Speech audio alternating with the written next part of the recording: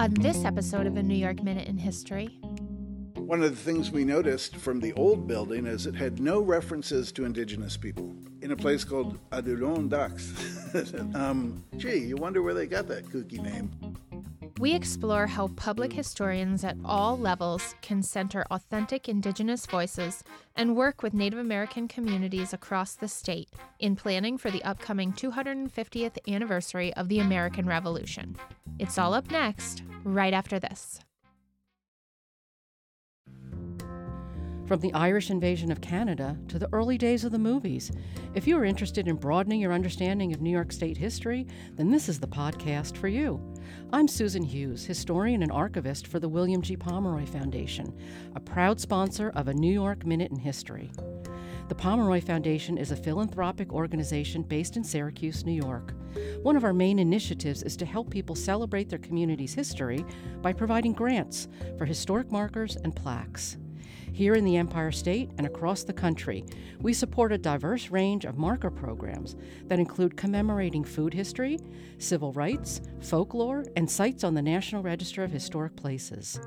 As the nation's leading funder of historic markers, the Pomeroy Foundation has awarded over 1,800 grants since 2005. To learn more about the Foundation's grant programs, visit wgpfoundation.org. That's wgpfoundation.org.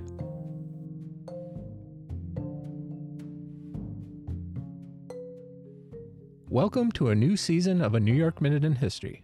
I'm Devin Lander, the New York State historian. And I'm Lauren Roberts, the historian for Saratoga County. In honor of Native American Heritage Month, we're going to be focusing on not one, but a series of 5 markers that are located in Chemung County.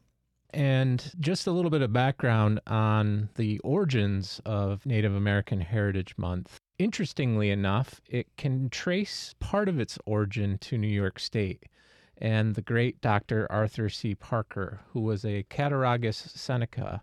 Dr. Parker was the first state archaeologist at the New York State Museum in Albany, and he went on to become the director of the Rochester Museum of Arts and Sciences. And he was also an advocate for Indigenous rights, and it was through his advocacy in the early 1900s that this idea of setting aside a day to commemorate Indigenous peoples really kind of began, and then others kind of took it after him.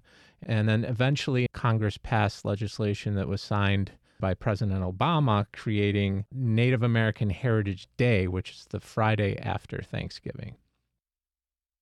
One of the markers in this series is entitled Native Voices, and the text reads, "The 1779 campaign drove Native peoples from their villages. Seneca and Delaware fought to protect their family, homes, and way of life. William G. Pomeroy Foundation, 2019. This marker is located adjacent to a stone marker that was erected for Newtown Battlefield and was put up in the early 1900s. The other markers are located nearby and talk about the Clinton-Sullivan campaign of 1779. The lead up to the 250th is one of the reasons that this series of 5 markers was erected, because it was the Delaware Nation themselves that actually reached out to the public archaeology facility at Binghamton, which that's the facility that was able to get the grant for these 5 markers. I'm Dr. Nina Versace. I was the director of the Public Archaeology Facility on the Binghamton University campus. Hi, I'm Mike Jacobson. I was a project director at Public Archaeology Facility, and I started a program focused on looking at Revolutionary War battlefields in New York State. I was contacted by a representative from the Delaware Nation. She asked if we would partner with the Delaware Nation as well as other regional nations to apply for signage as part of this program to commemorate. This is a new Pomeroy program to commemorate the 250th anniversary of the Sullivan-Clinton campaign. They were a bit concerned because before the Revolutionary War, the Seneca had accepted many refugee nations to come and settle in Haudenosaunee territory. And the Delaware comprised one of those nations that came and were settled in the Chemung Valley. So the Delaware, since maybe about the early 1700s, had been resident. And these were their villages, their homeland that was in the sites of the Sullivan campaign. So they were concerned that their history here would be neglected and ignored. And so they saw this as an opportunity to have some kind of signage that recognized their presence there and their history. Now, just a little bit about the Clinton-Sullivan campaign. What we need to remember is that at one point, all of New York State and the colony was indigenous lands. So indigenous people who were allied with the British were conducting a series of raids along the frontier, along with their British allies. Many indigenous people, I think, were not necessarily thinking about driving people off from those people's lands. They were thinking more along the lines of driving people off from their lands, because they had been their lands traditionally for centuries. So in 1778 and 1779, the governor of New York, George Clinton, really implored George Washington to do something about these raids. Washington gave overall command of the campaign to General John Sullivan, who was going to lead the main army up the Susquehanna River from Pennsylvania. Meanwhile, General James Clinton was moving his army westward from the Albany-Schenectady area. Historians have argued over the years about what the actual mission was of the Clinton-Sullivan campaign, but I think it's pretty clear. The mission was to destroy the capabilities of the indigenous people, so those allied with the British, to wage war on the frontier. To do that, the Clinton-Sullivan campaign ran a rampage across indigenous lands.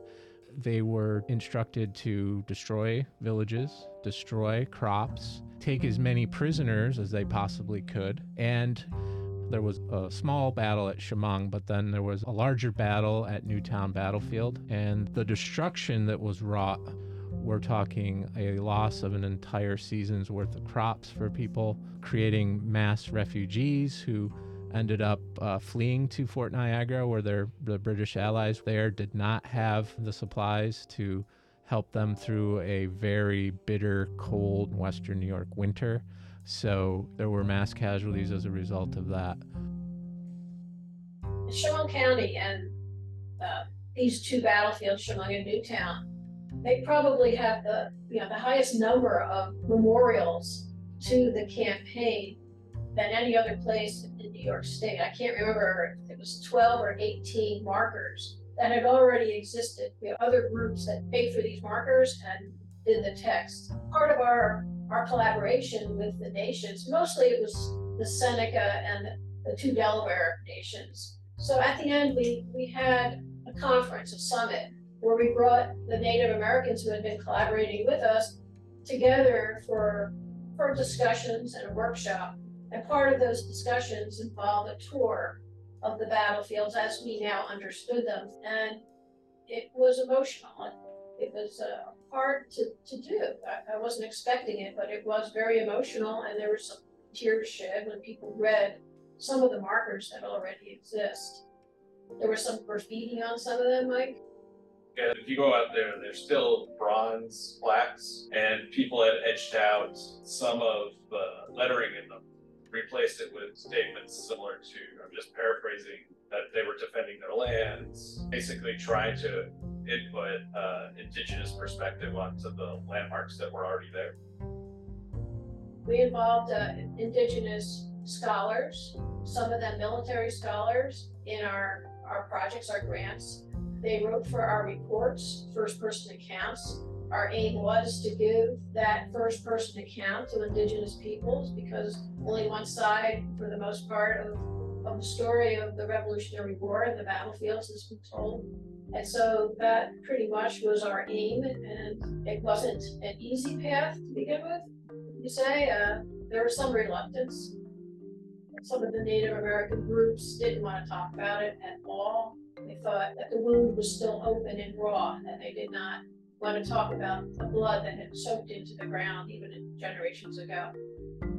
The bottom line from that tour was that we went back to discuss how the indigenous people we worked with wanted to move forward unanimously they said we would like to have new signage that gives us a voice.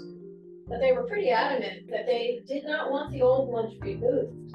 They wanted the new signage juxtaposed so that people could see the past and how history was interpreted and see the present and the Native American voices giving their history for these battles.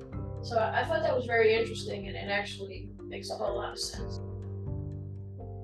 So history's not static, and some of the history is pleasant, but it is what it is, and we learn from it, and we change things hopefully, and we move on. So we thought it was really great that they made the point that we absolutely do not want these removed, because we want people to see what it was like and what the attitudes were. But now we want people to see what they were missing, and that's part of the story too.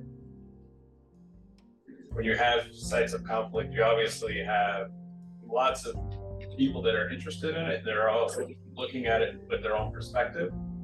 So as we reached out and consulted with Native Americans to get their perspective and really get their voice in this, we also reached out to the landowners, obviously not just to get access to the land, just so we could do our research, but also just to start those discussions about possible preservation of the battlefield over the long term. And then also try to balance that perspective with other descendant communities, such as the Sons of the American Revolution. A lot of the landowners trace their history to the founders, of the white settlers right after the Revolutionary War.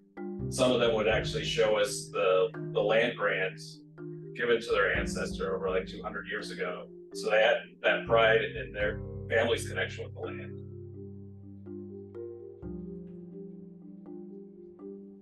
Commemoration is a powerful thing because the legacy of what comes out of these commemorations tends to be what sticks in people's mind.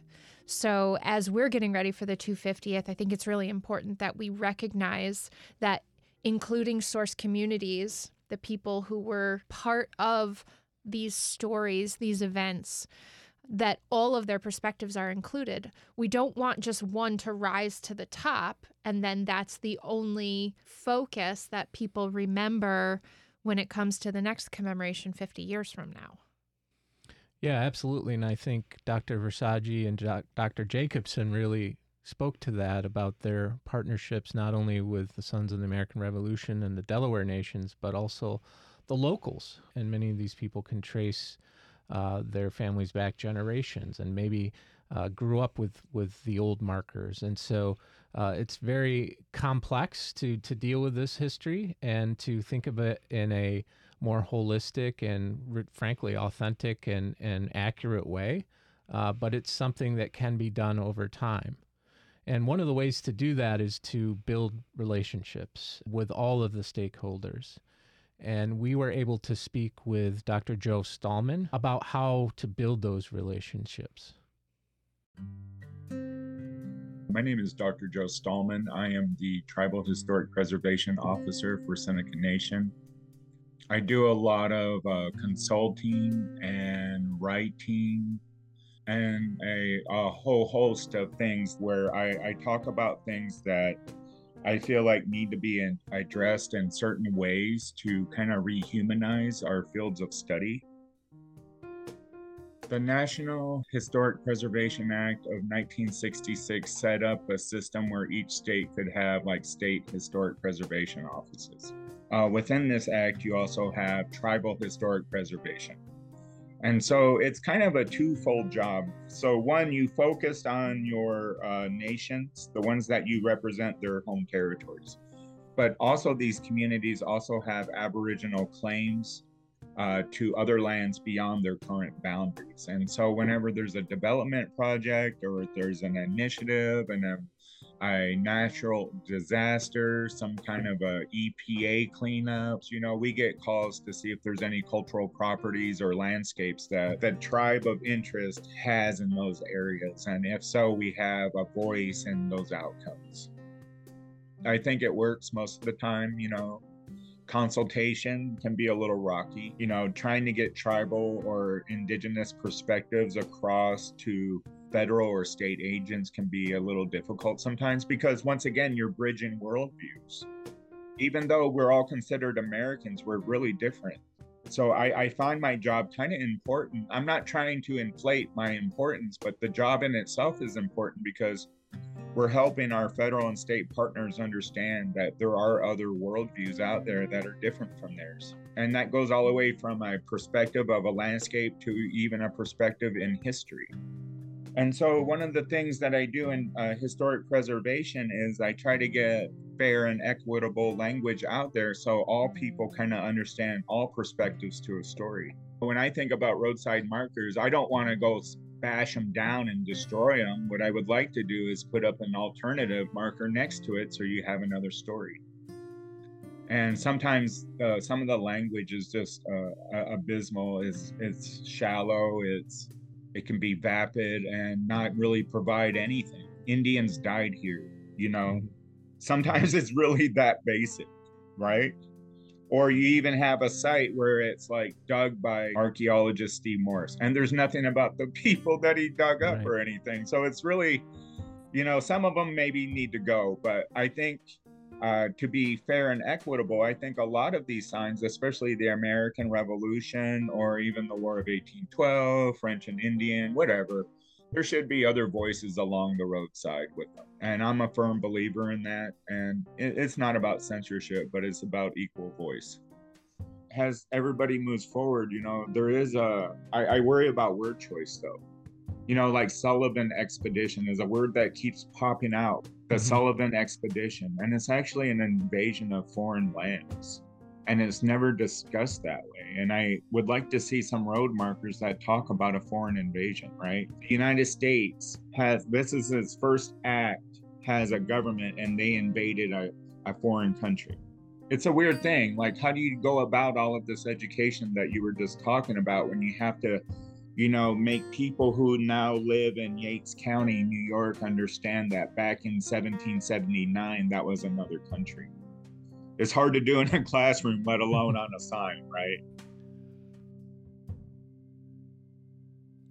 I think we have to remember that these markers and monuments are meant to be a gateway into learning more about a subject. The 4 or 5 lines of text that can fit in this space are meant to pique people's interest, to let them know that something important happened on this spot. And then the hope is that it will entice them to learn more, to actually go to articles, to websites, to places where there's more option for contextualization and learn about it further. But just that initial introduction into history happened here is what the markers do really well. And that's why it's important that we pay attention to the wording that's on the marker, the location of the marker, and the inclusiveness of who's telling the story on the marker. It really starts with a phone call and starting that relationship. And, you know, start that relationship from the beginning. Don't develop your project, have your questions, have a methodology, and even have expected outcomes in hand when you reach the community. You know, start at the very beginning. Make it really inclusive, right? And so I get a lot of calls in my job from a lot of federal partners, mostly federal partners, and it's open-minded, well-intentioned folks who are wanting to be inclusive. But you know what? They're calling me at a point where sometimes they have already done the analysis of the data, and they're calling me for input at that point. And I just say no, because that's not a story about us. You just I'm just sprinkling on top of a story. And that's not what communities are looking for, I don't think. You know, I think the bigger organizations who really care about history and commemorations should really reach out to as many communities as possible. It's their responsibility.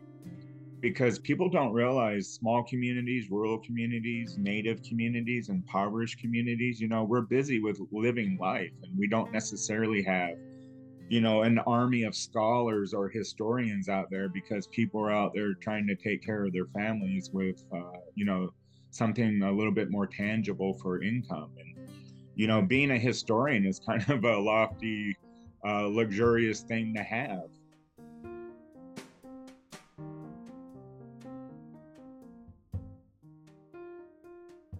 so much of Indigenous history, at least in museums and often historic sites, is seen as something that only happened in the past. These people exist in the past.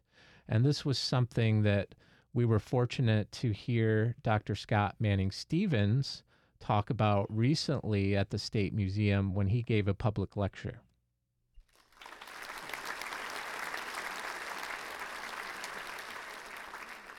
I'm delighted to be here.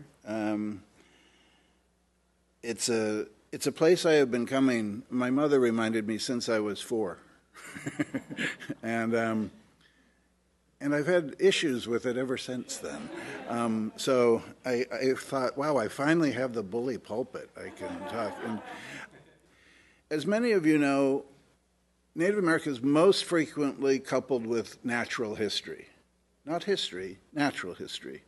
So we're always just around the corner from a dinosaur. And when I was a kid, that always struck me. Why the dinosaur, right? Why us and the dinosaur? I don't see anyone else with the dinosaur. Is it the presumption of things extinct? I should hope not. Not a dinosaur here, but a mastodon. Same theme that, when I was a kid, I loved the mastodon, but I didn't necessarily want him coupled with my mother's people's history. But in the old museumology, it was all about the past. You had very little indication that there were living Native people in your state. I'm always amazed. I teach at Syracuse, New York, right in the center of the Confederacy. And there are many students that will be like, are there reservations in New York? And it just makes my head explode. You drive through one to get to campus. It is, about 4 miles away. And it says when you're on the, 87 or 81 through, Onondaga Nation, you're driving through it, but it's somehow invisible to people. Recently, I was part of a group of people that advised the Adirondack Museum, now called the Adirondack Experience, in Blue Mountain Lake. One of the things we noticed from the old building is it had no references to Indigenous people. In a place called Adirondacks. Gee, you wonder where they got that kooky name. And yet we were essentially invisible. Somehow the Adirondacks was Indian free. And so one of the first things we said most glaringly is you have to include Indigenous people. This was our homeland. Again, a shared space between mostly Mohawk and Abenaki people as a hunting ground, and others lived along the rivers there. And we said it also has to emphasize our contemporary presence and communities to get us away from a museum as things in the past, as things put on the shelf to look at and contemplate without thinking, now this is actually the representation of a long-term, multi-generational, multi-era nation that lives within this region. There's a great book by the scholar Amy Lone Tree. She's a Ho-Chunk scholar, teaches out in the UC system in California, called Decolonizing Museums. And she holds up the Anishinaabe Cultural Center called Zebawing in Mount Pleasant, Michigan, as a primary example of a decolonized museum. And that's always been, somewhat controversial notion because a lot of people will say you can't decolonize museums. They are a colonial artifact in themselves.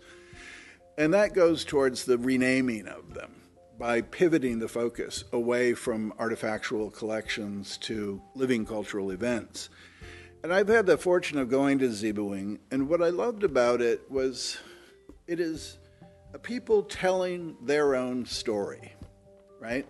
Not someone else, a group of experts from outside the community telling you about them and putting their lives in vitrines and their objects there for interpretation by non-Indigenous experts. But it is the community telling you basically how they see themselves in the world and how they understand their history. And it is not an easy history, as it's not for most Indigenous people. There's, disease, dispossession of land, boarding schools, dispossession of culture and language. There's substance abuse problems in endemically poor communities. The Cultural Center does not flinch from any of that, but it interprets how they understand how they got where they are. And I think every people represented in such institutions has the right to weigh in on how they're being curated for the public. All of this complex history of the Clinton-Sullivan campaign and how Indigenous people have been represented in museums and historical sites and historical societies is very much an ongoing discussion. But that's what history is, right? Some people may think of history as a battleground. I personally think that history is a conversation. If it's done properly, it's a conversation that is always searching for other perspectives. And I think the 250th commemoration of the American Revolution and the unfinished revolutions that transpired after the American Revolution really gives public historians an opportunity to think about the varying levels of New York's history in a way that continues building upon past histories that have gone before us, some of which are not true, are not accurate, are blinded by various things like racism, for example. But because of the past work and our understanding of it, we can continue to strive to complete that story. And that's what historians do. And that's what the commemoration, in my opinion, gives us the opportunity to do. History is a commons. And that's what I try to do in my job. And I'm not really pushing forward any narratives or anything at this point. It's really, I see history as kind of a commons, and it should be a place that we don't really get political and battle over, but we do. And I think that's the shame of our field sometimes, you know, and sometimes we get a little married to our ideologies or the narratives that we have crafted ourselves. And I think if we can just kind of look beyond it a little bit and just appreciate that there's other stories of the same thing that you might love, I think that might make this a little bit more inclusive, right? And it also makes you feel freer to tell your own story that you might hesitate to tell. I hope that there's space for all of our stories in this. And it's never been one of censorship. It's just one of like, hey, you're not doing the same thing that I would do for you. And I think the 250 is a great opportunity for really New York to come together. You know, I'm part of so many small networks throughout the state, and I'm just amazed by all of what New York has. I just hope that the listeners kind of go out there into the world with those kind of eyes, I think, sometimes, because New York's a pretty amazing place.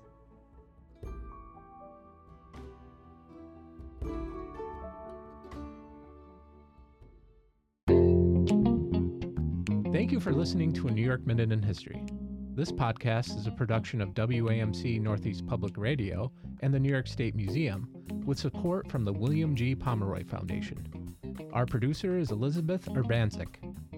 A big thanks to Dr. Scott Manning Stevens, Dr. Nina Versace, Dr. Michael Jacobson, and Dr. Joe Stallman for taking part in this month's episode.